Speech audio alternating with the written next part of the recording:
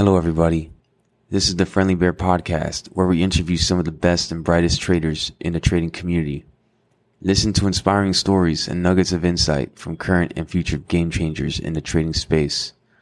Listen and learn as we explore all types of trading niches with some of the best in the industry from a Friendly Bear point of view.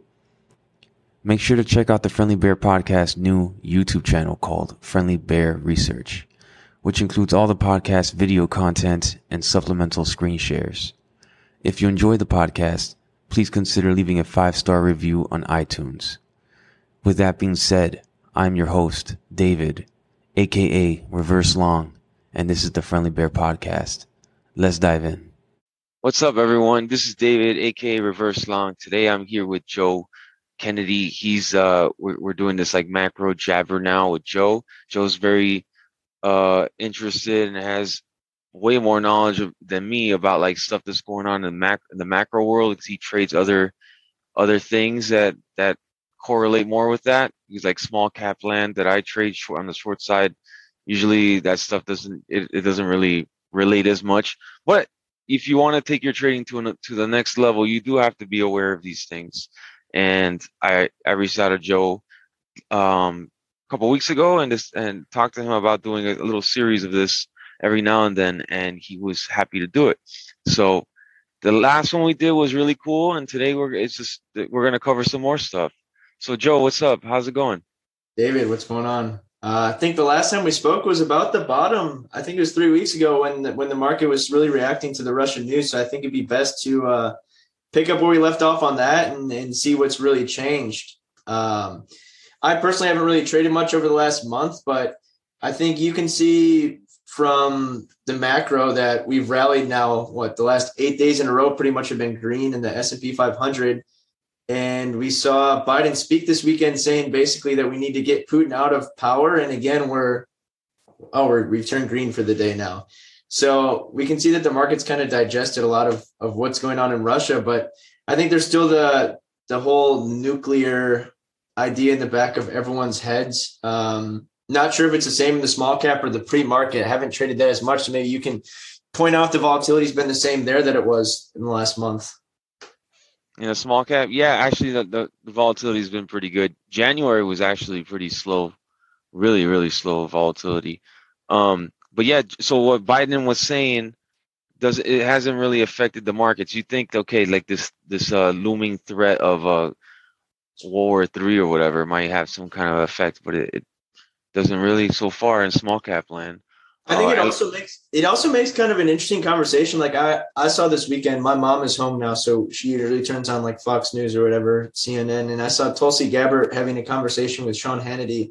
And it's kind of interesting when you have two of like the mainstream political minds kind of combating each other, where Tulsi's saying like the U.S. shouldn't get involved. Like it's kind of like a lose-lose, where we can keep providing hope for the Ukrainians that they're going to win, but they're horribly outnumbered by the Russians.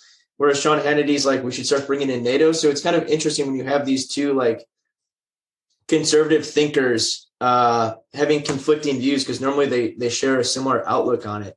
So it'll be interesting to see how that's resolved over the next couple of weeks. And we've seen a ton of military equipment being shipped to Russia with like javelins, stingers. And for like people who don't really have a background in those kind of weapon systems, like when you say that you're sending someone a javelin, I think it costs $30,000 to shoot one javelin round. So it's horribly expensive. And you're not going to just give a javelin to like a militia member, because the javelin has like, can you picture what I'm talking about? Yeah. It has a huge backfire. So like there's all these, you have safety, you have SDZs, you have these safety danger zones that you need to stand out of. Otherwise you're going to be blasted with it. You have like an effective range for it. There's all these things that come with saying that we're going to send like 5,000 javelins to Ukraine. So it's interesting to hear those conversations. Absolutely. And what you were mentioning to me off the podcast about the EV push and Elon. Yeah. So we've seen Putin's come out now and said that he'll accept rubles for Russian oil. We've seen the Chinese continue to buy Russian oil, and a lot of European countries milling over natural gas because they're huge suppliers to Italy, Germany, et cetera. So a lot of American voices have come out and talked about EVs and how we need to further that narrative. But we were kind of talking about it offline before this. There's really not been any EVs that have proven to be like mass produced, reliable, and like we're not ready to make that jump yet. Maybe you have a different perspective into like full EV land. I mean, you made a good point. I was thinking, actually, what EVs? Like Rivian, like you mentioned, Rivian is like total fraud. Today, actually, I shorted pretty nasty the KXIN, the Chinese EV truck EV or something. It always goes up and goes down, and like they had a news thing that came out this morning say they have someone that's intends to acquire like 20,000 vehicles. It's an intention, and like they had the same kind of news in December and January. They haven't developed anything, and I think they used to be like crypto. So it's just like one of these like shell companies in China that we don't even know what it is in China. Like no one has exposed it, and they just switch from one hot sector to another. And it seems like a lot of, at least for the stocks that I trade, whenever a lot of them that mention EV, like for example MULN Mullen. I don't know if you saw that one. No, I didn't. Yeah, that one had like a bunch of shady characters in it. Like the CEO used to be like a Death Row Records executive and all that. It's just like a lot of, so the EV thing is a lot of it with the stocks that I short are use EV as like kind of like a gimmick. Yeah. You know? So it sounds like phase 1 COVID clinicals back in like mid 2020. Yeah. Where it's like, you're COVID phase 1, you're kind of like, yeah, whatever. All right, I'm gonna short this. Yeah, there was one OTC company I shorted, PRED. It was exposed by Hindenburg Research, and before it was exposed before, but it ran. They said they're gonna have COVID tests, and it ran like crazy, and then the SEC shut it down. It was exposed like they didn't even have anything. So like back then, everyone's trying to. I remember like if a company mentioned Clorox, the stock would go up. They have Clorox. Or a company said they have rubbing alcohol, stock will go up exponentially 40-50%. So like, I love being a short seller. I get to spot this stuff and like time it right with the technicals and all that, and take advantage of the volatility. But yeah, EV, Elon is the only one really doing anything with it, right? I mean, you tell me. That can really mass produce as you think about it. Like Neo, not really. Lucid, nothing really yet. Nikola came out like that was the rolling truck down the hill that wasn't even running. Yeah, that was hilarious. And then I was looking into Rivian a little while ago. I was like, it's at Lowe's. I saw George Soros and Amazon were pretty big investors, and I wanted to read more about it. So I like literally was reading the 10K.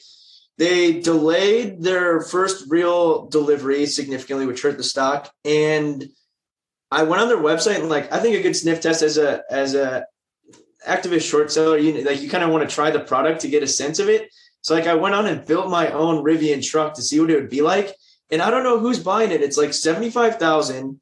It's made for Bahrain, which is only good in like certain parts of the country. It's really heavy and it's being delayed. So unless you're like super loaded and 30 years old, I don't like my parents won't want a Rivian truck, Yeah.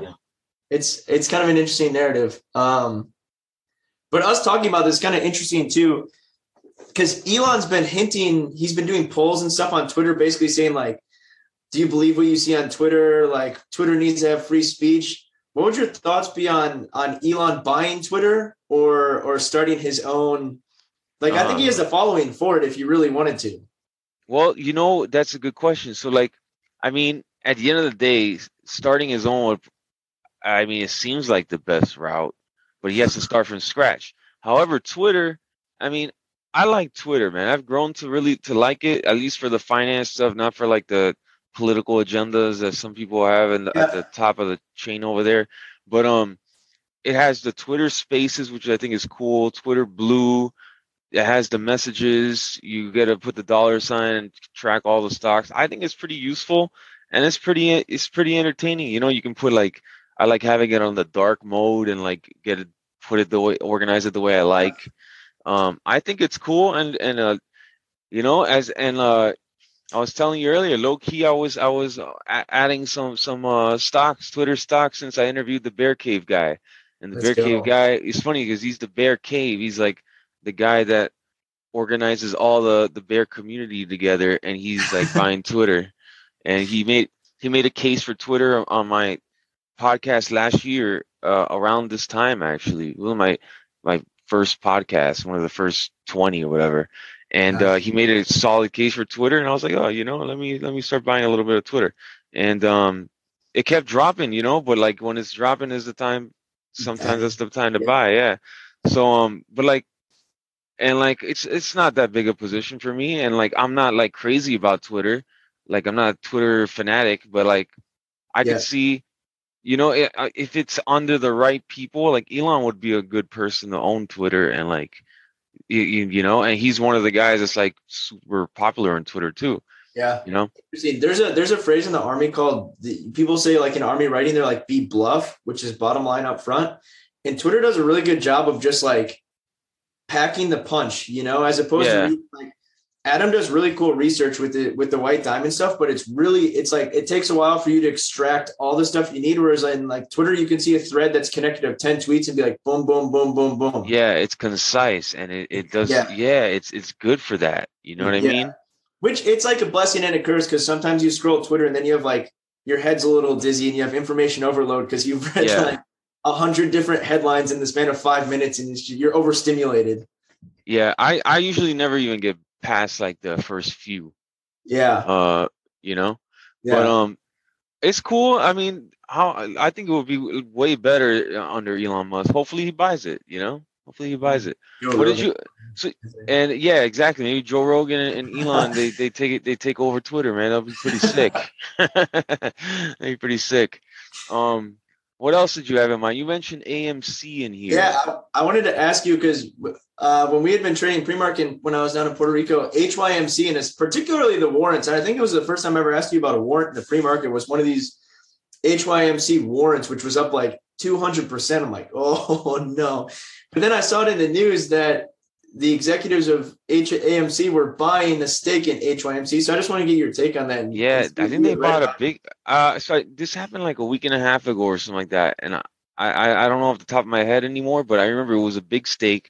Ryan Cohen, one of these activist investors that bought a I don't know, 5-6% of AMC during the whole meme craze, and he was buying like other like meme stocks, and it. the Yeah. people that follow the meme stuff, like they they're not like financially educated, or they're not educated in stocks or whatever. They're just buying because like Ryan Cohen's buying and he's an activist and I want to be an activist too. Like I have memories of GameStop and AMC is cool, and it's these evil hedge funds are gonna take away my childhood memories with AMC and GameStop, and we gotta stop them, and Ryan Cohen and I gotta buy, so that's the logic these guys use. So Yeah. like um so AMC, and then the thing is like finance is dirty. It's like Ryan Cohen is not trying to he's not worried about, maybe he cares a little bit about the little guy, but like he's worried about like increasing his investment. So as soon as they took a piece of HYMC, the gold mine or whatever, I think it was, they did an offering the same day. He bought a stake, and then like 20 minutes before the open, they said offering. And then all these people that bought, it's like they had to deal with the offering. I don't know what the stock did that. I don't remember exactly, but that's never good. Yeah. So, but it's interesting. It's like you still have these people hanging around the meme stock and the people following Ryan Cohen. It never ceases to amaze me. Like the stuff still, like Zach Morris, Ultra, like these Yeah. guys are still having a following. Like after so much suffering, like how much suffering is enough Yeah. for the people that buy this, the bag holders. So It's I cool don't for know. you because you have like such a clear picture in your head. Like I'm still a pretty new trader and I still like struggle to connect the dots on some of this stuff. But for you, like Zach Morris, you can see the whole thing and be like, wow. Whereas some people still follow him and you see people replying to him. And he even went quiet a few weeks ago because he was getting like death threats and stuff. That's a good point. So like I have in my mind his whole storyline, Yes. the timeline. But like Yes. people don't have that timeline. Apparently, I don't know, maybe they do, because like if you know his timeline and know like recently he went to Mexico to and like his buddies all deleted all their tweets and all their chat room, and Crazy. they're claiming like Atlas is saying that he's doing maintenance So he had to delete all his tweets for maintenance. And then it's ridiculous. And then Zach Morris is in Mexico for the past 2 months, and then all of a sudden he comes back. So apparently, like, he cleared up something with the SEC or IRS or something. I don't know, man. But there was some dirty stuff going on, and like, I don't know. People still follow him. He switched now to intraday pumps. He said, I'm not doing swing trades anymore. So there's like gray area there. Like he doesn't want to be considered like a financial advisor or something. So it's just like a pump. And now he doesn't even have any type of explanation. Not that he ever did, but he has like these Power Ranger GIFs. That's all he types, and a ticker name. Yep. That's it. No one liner. No, nothing. That's crazy. It's like a crazy psychological like warp he's done on people to get him to follow him, for him to, you know what I'm saying? Like, yeah. I wonder what he'd be like as a trader if he didn't have this following, or like what he did to get him here. I guess I haven't followed him that long. Yeah, I think about that too. So I'm thinking, like when he goes out in real life and he has these stupid looking chains on and whatever he has. His big glasses. His big glasses. What does he tell people? He tells people he's a stock trader. Like he's not really trading, He's like a wizard. Yeah, it's like it's insane. But now eventually, these pumpers like the Tim Sykes stuff. Tim Sykes used to be a short seller of the pump and dumps when he had like just a couple of hundred people following him in the early videos that I watched. And like these guys all come and go and they morph, and then someone else. There's always going to be a pumper, influencer in one way or another. It's just like a cycle. Yeah. Then when one gets arrested and another one starts coming in, and it's like this never ends. It's human nature to be, there's always going to be a bad actor as a pumper in the markets since 1929. Just 20s. Soon, hopefully, there'll be one in Puerto Rico, and you can meet him in real life. I'd be curious. Maybe, maybe. Podcast. I'll have him on the podcast. Actually, to start to wrap it up, but like I actually, I got my computer idea. This new computer I got over here. I got the specs from PJ Matlock. I messaged him on Instagram. Really? And yeah, he had a sick computer, and I was like, "Hey man, I like your computer. What are the specs?" He told me, "Hey brother, here you go." It's like, he's like, "Yeah, this is cool." And I asked him what he's like, "This is liquid cooled." And I asked him, "What's liquid cooled? Did you get it customized?" He's like, "Oh yeah, I got it overclocked and this and that." We were in a deep conversation. Man, and little does he know, out of your office over there. Yeah, so but he didn't know. I guess he doesn't know that I have a bear podcast and I'm shorting all his stuff. It's great. Oh man. But yeah, Joe. Well, anyways, nice to catch up with you, and thanks for breaking down all the macro stuff. It's always cool. Yeah, looking forward to the next one. This is fun. Awesome, man. Well, I'll see you later. All right, peace. Take care. That concludes today's episode. Make sure to like and subscribe to the channel on the platform you use. The Friendly Bear Podcast is hosted by me, David, where you can find me on Twitter at @reverse_long.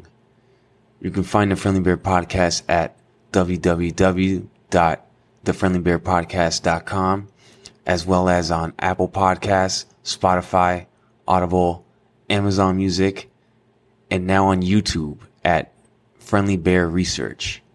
Until next time, thank you for listening to the Friendly Bear Podcast.